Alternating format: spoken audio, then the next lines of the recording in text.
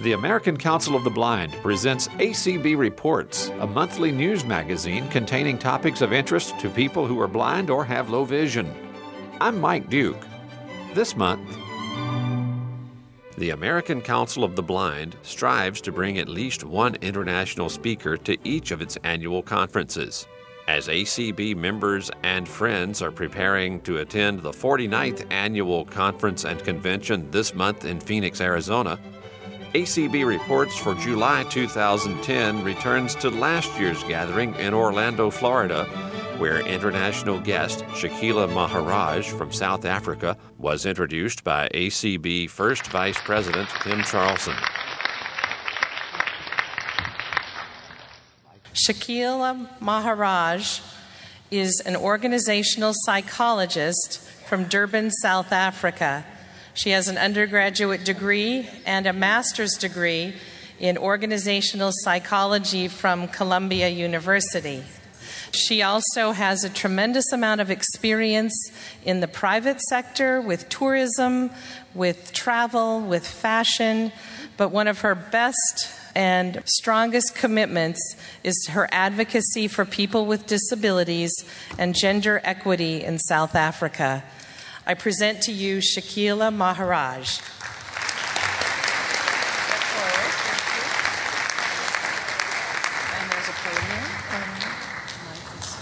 I bring you greetings from South Africa. It is indeed an honor and privilege to be part of this, what shall I call it, a growth experience for me. South Africa is located at the southern tip of the continent of Africa. On our west coast, we have the Atlantic Ocean, and on our east coastline, it's the Indian Ocean. I come from the city of Durban, which is on the east side. We consist of 9 provinces, approximately 49 million people. You would best associate South Africa with its history of apartheid. So when I give you the breakdown of the population groups, it's still differentiated on the lines of race. We have approximately 79 to 80% African black people in South Africa. Among this sector, you're looking at 9 official local languages. We have approximately 9% white people, 8.6% colored. That terminology is used to indicate people of mixed races. And we have about 2.4% of Asian people. I would originate from that grouping. I'm Indian, of Indian origin, 3rd generation South African. Okay, with respect to the disability sector, we don't have very reliable statistics in that, depending on which documentation you refer to, you would see different stats. But we tend to go with the international average, which is 10% of our population. The last census came up with 32% individuals with visual disabilities, 30% physical disabilities, 20% hearing, and the remaining 16 other disabilities. Let me give you a sense of the blindness sector. Our largest organization, our umbrella body, is the South African National Council for the Blind. There are about 95 member organizations, 15 national, and the remaining provincial organizations. As I said, South Africa is divided into provinces, as you are divided into states, right? Included among those organizations are 24 schools for the blind and visually impaired, partially sighted. All these organizations, together with the umbrella body, South African National Council for the Blind, render a range of services that include rehabilitation, training, and development from early childhood to adult. It includes also the provision of assistive devices, advocacy and lobbying, and the promotion of employment, as well as lots of self-help groups, promotion of economic and social development.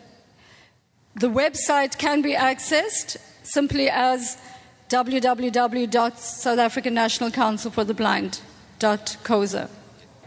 Let's look at the legal context. Apartheid was in place for approximately 50 years. It's a system by which racial discrimination was legally enforced. It was imposed in the late 1940s and was eventually dismantled in total in 1994 when we held our first democratic elections. The way in which apartheid operated was that it was a system of dividing people on the basis of their color and then denying access to basic human rights. The white minority group were the privileged group who enjoyed the maximum resources and the wealth of the country. The black grouping, which is the term we use, which constituted, as I said, approximately 70 to 80% of the population, were denied basic human rights and access to resources. People with disabilities, the difficulties that we lived with would have been further compounded by the apartheid laws. Because similarly, white people with disabilities would have had greater access to resources and rights as compared to black people. So the quality of life and the opportunities you were able to access and utilize depended largely on your color. And in South Africa, the groupings, as I said, is based on very simply white, black, Asian, and colored. We didn't go beyond that definition and look what made up the diversity within white, what made up the diversity within black, within Asian, and colored. It was a very simple differentiation. In 1994, this apartheid system was dismantled. It basically comprised of numerous laws that were put in place to manage a system of separate development, separate and unequal. And it permeated every aspect of your life. So where you lived, to the school you went to the line you stood in at a supermarket, everything, to who you married. There were multiple laws, and eventually all of them were eradicated. Now we're at a situation where the transformation is taking place at such a rapid pace that it's almost difficult to remember prior to 1994 what life was like. From 1994 onwards, our new constitution, and I'm going to briefly highlight some of the key aspects of that constitution, because in the preamble and in the Bill of Rights, there are two founding values that are highly relevant to us as the disability sector. And the first is the right to dignity. All human beings have the right to dignity, and there is specific reference to people with disabilities. The second specific reference to people with disabilities appears in the Bill of Rights, and that is the prohibition of discrimination against people, and specifically to people with disabilities. The prohibition of unfair discrimination. In South Africa, we differentiate between fair and unfair. Flowing from this constitution, and before I go on to tell you the types of laws that exist, I'd like to quickly tell you about some unique aspects. 5% of the South African Parliament constitutes people with disabilities. And this year in our national election, for the first time, while we had 5% of Parliament made up of parliamentary members, for the first time this year we have what would be equivalent to a senator, a person with a visual disability. All right? Her name is Henrietta Bokopane. She's partially sighted, and she holds the office of Deputy Minister in the Ministry of Public Works, that's responsible for building infrastructure and many other aspects. So for us, that's a huge accomplishment. Let us look at some of the key laws that have shaped our lives. I think over the past, you're looking at 15 years almost, from 1994 to now, almost every aspect of our lives has been touched by the transformation. Some of the key acts, the Employment Equity Act, which focuses on the employment world. We've got the Skills Development Act, which looks at the training and development. The National Integrated Disability Strategy. Now that is in white paper format. It's one step away from becoming a bill. And the reason it's been held in that status is because we're currently still at a debate level whether we require a dedicated act, as you do, the Americans with Disabilities Act, that focuses purely on disability. Currently, as we stand, we have the National Integrated Disability Strategy, which looks comprehensively at all aspects of life for people with disabilities across all the different ministries within South African organs of state. And thereafter, we have individual acts that include segments related to disability. There is a debate that looks at this situation as not being totally suitable and would prefer that we have a dedicated act with a lot more authority behind it with regard to implementation, whereas scattered pieces of legislation across numerous acts is a lot harder to enforce. So if I look at the National Integrated Strategy, a special office was set up in government at the highest level in the state presidency, which is referred to as the Office on the Status of Persons with Disabilities. That was established to monitor and administer the implementation of the National Integrated Disability Strategy. If I quickly fast forward and come to a provincial level, and which takes us further down to grassroots level, this National Integrated Disability Strategy has been translated into a national framework, a disability policy framework, which guides provincial government and further guides municipalities on the service delivery around services for people with disabilities. So, looking back then at the last 15 years, and many of these acts emerged and were finalized and gazetted between 1997 and 2000. In fact, in the year 2000, a very significant piece of legislation came out which is referred to as the Promotion of Equality and the Prevention of Unfair Discrimination Act. In there, specific reference to people with disabilities appear with regard to equal access to the environment. And again, it reiterates the right to opportunities and the prohibition of unfair discrimination. So all these acts are in place. We looked at the best. We looked at what was available in the United States. We looked at what was available in Europe, in Australia, the United Nations, and from there formulated these groundbreaking pieces of legislation in South Africa. So it's not in the development of the acts that the challenge lies. The challenge lies is in the implementation. Implementation and enforcement. And that is where I will talk to you about the practical situation on the ground as I experience it as a consultant and practitioner. I'm an organizational psychologist. I have worked, for approximately 8 years for one of our large national corporations. It would be equivalent to your Amtrak, the South African Railways, which we refer to as Spornet. I was overseeing the human resource and particularly the training and development department of our region. That's our province, KwaZulu-Natal, which I come from. In 2004, I started my consulting company. The consulting services focus on disability and beyond that then on broader mainstream human resource issues and other areas.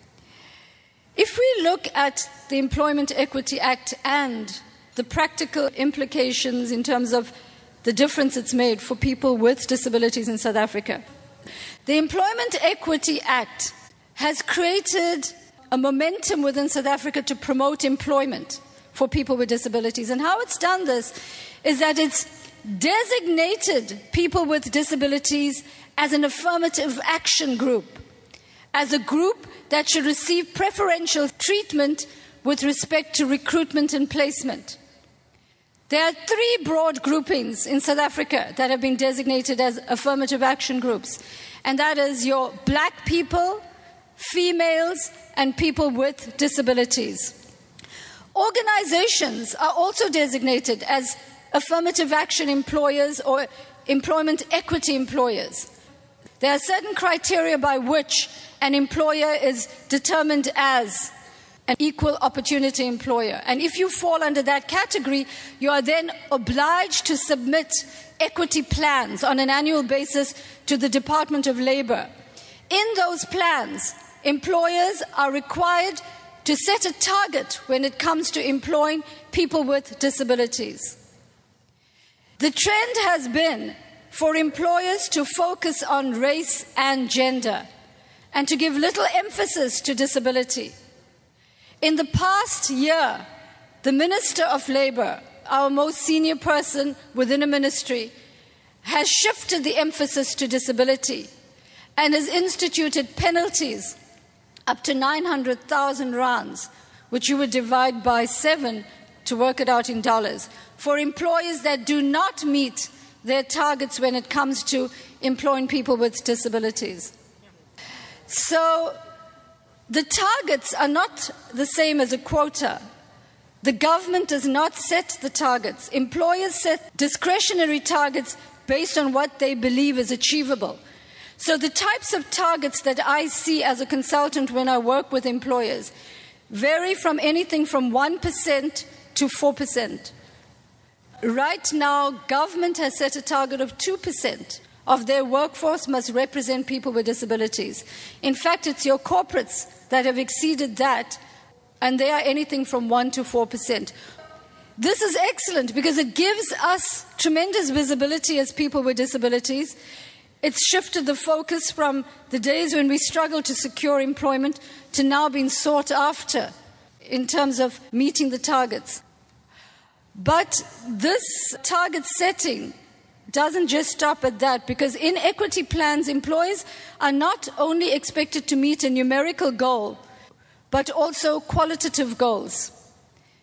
From quantitative to qualitative, each employer is required to identify the barriers to achieving this numerical target and to put in place processes and systems to eradicate these barriers. And it is stipulated by the Employment Equity Act that this must be done in a consultative process. So equity EE employers, that is your equal opportunity employers, would have to ensure that they set up consultative committees that have people with disabilities represented on it, that is your employees, with whom they consult and seek advice in designing internal processes and systems by which to eradicate barriers. Those barriers could be policy related, environmentally related in terms of your infrastructure design, as well as work process in terms of your actual execution of functions and design of the job. That is where individuals like myself, as consultants in the area of organizational psychology and human resources, have found a new industry in which to focus on. When I started my consultancy, I least expected that this would become my key consulting area. With this legislative requirement on employers, I find most employers approach me to assist them with addressing these needs that they have to comply with. Consequently, there is an industry that has emerged in South Africa dealing with employment equity needs that employers have to address. If I quickly move on to the skills development side, during the apartheid years, with the unequal educational design for people, you would find that the majority that had opportunities to skills and careers were the white sector. The black sector and the disability sector were greatly disadvantaged. So the country, when it moved into a democratic era as it presently is, had to do something very quickly to accelerate the skills development of its nation. And so the Education Act, a Skills Development Act, were all reformulated to promote this accelerated development of the nation. Built into that, employers now have to contribute what's called a skills levy, similar to a tax. It represents a percentage of the annual payroll. By payroll, I mean your total salary that you would pay for your workforce. A percentage of that is given as a skills levy to the Department of Labor. It's managed by the Revenue Department. An employer can claim back the skills levy depending on the employees that are sent for training and development. So to promote training and development within industry, employers then have the incentive of claiming back that skills levy. How does that impact on us as individuals with disabilities? The government has stipulated that 4% of individuals that are targeted for training and development, which we call learnerships, must represent people with disabilities. So employers then are required to meet the target of 4% of all learners must be individuals with disabilities. This helps people with disabilities to move away from the stereotypic functions that once was based on matching disability with functionality. We still find that happens on a large scale. But with the Skills Development Act and the promotion of learnerships and the creation of employable skills, people with disabilities are getting opportunities to acquire skills in what we would have considered non-traditional employment. I also, together with many other consultants in South Africa, support industries in achieving these targets. And so you're beginning to see now people with disabilities moving into the banking sector, for example, engineering sector, and other areas which we once would not have seen people with disabilities.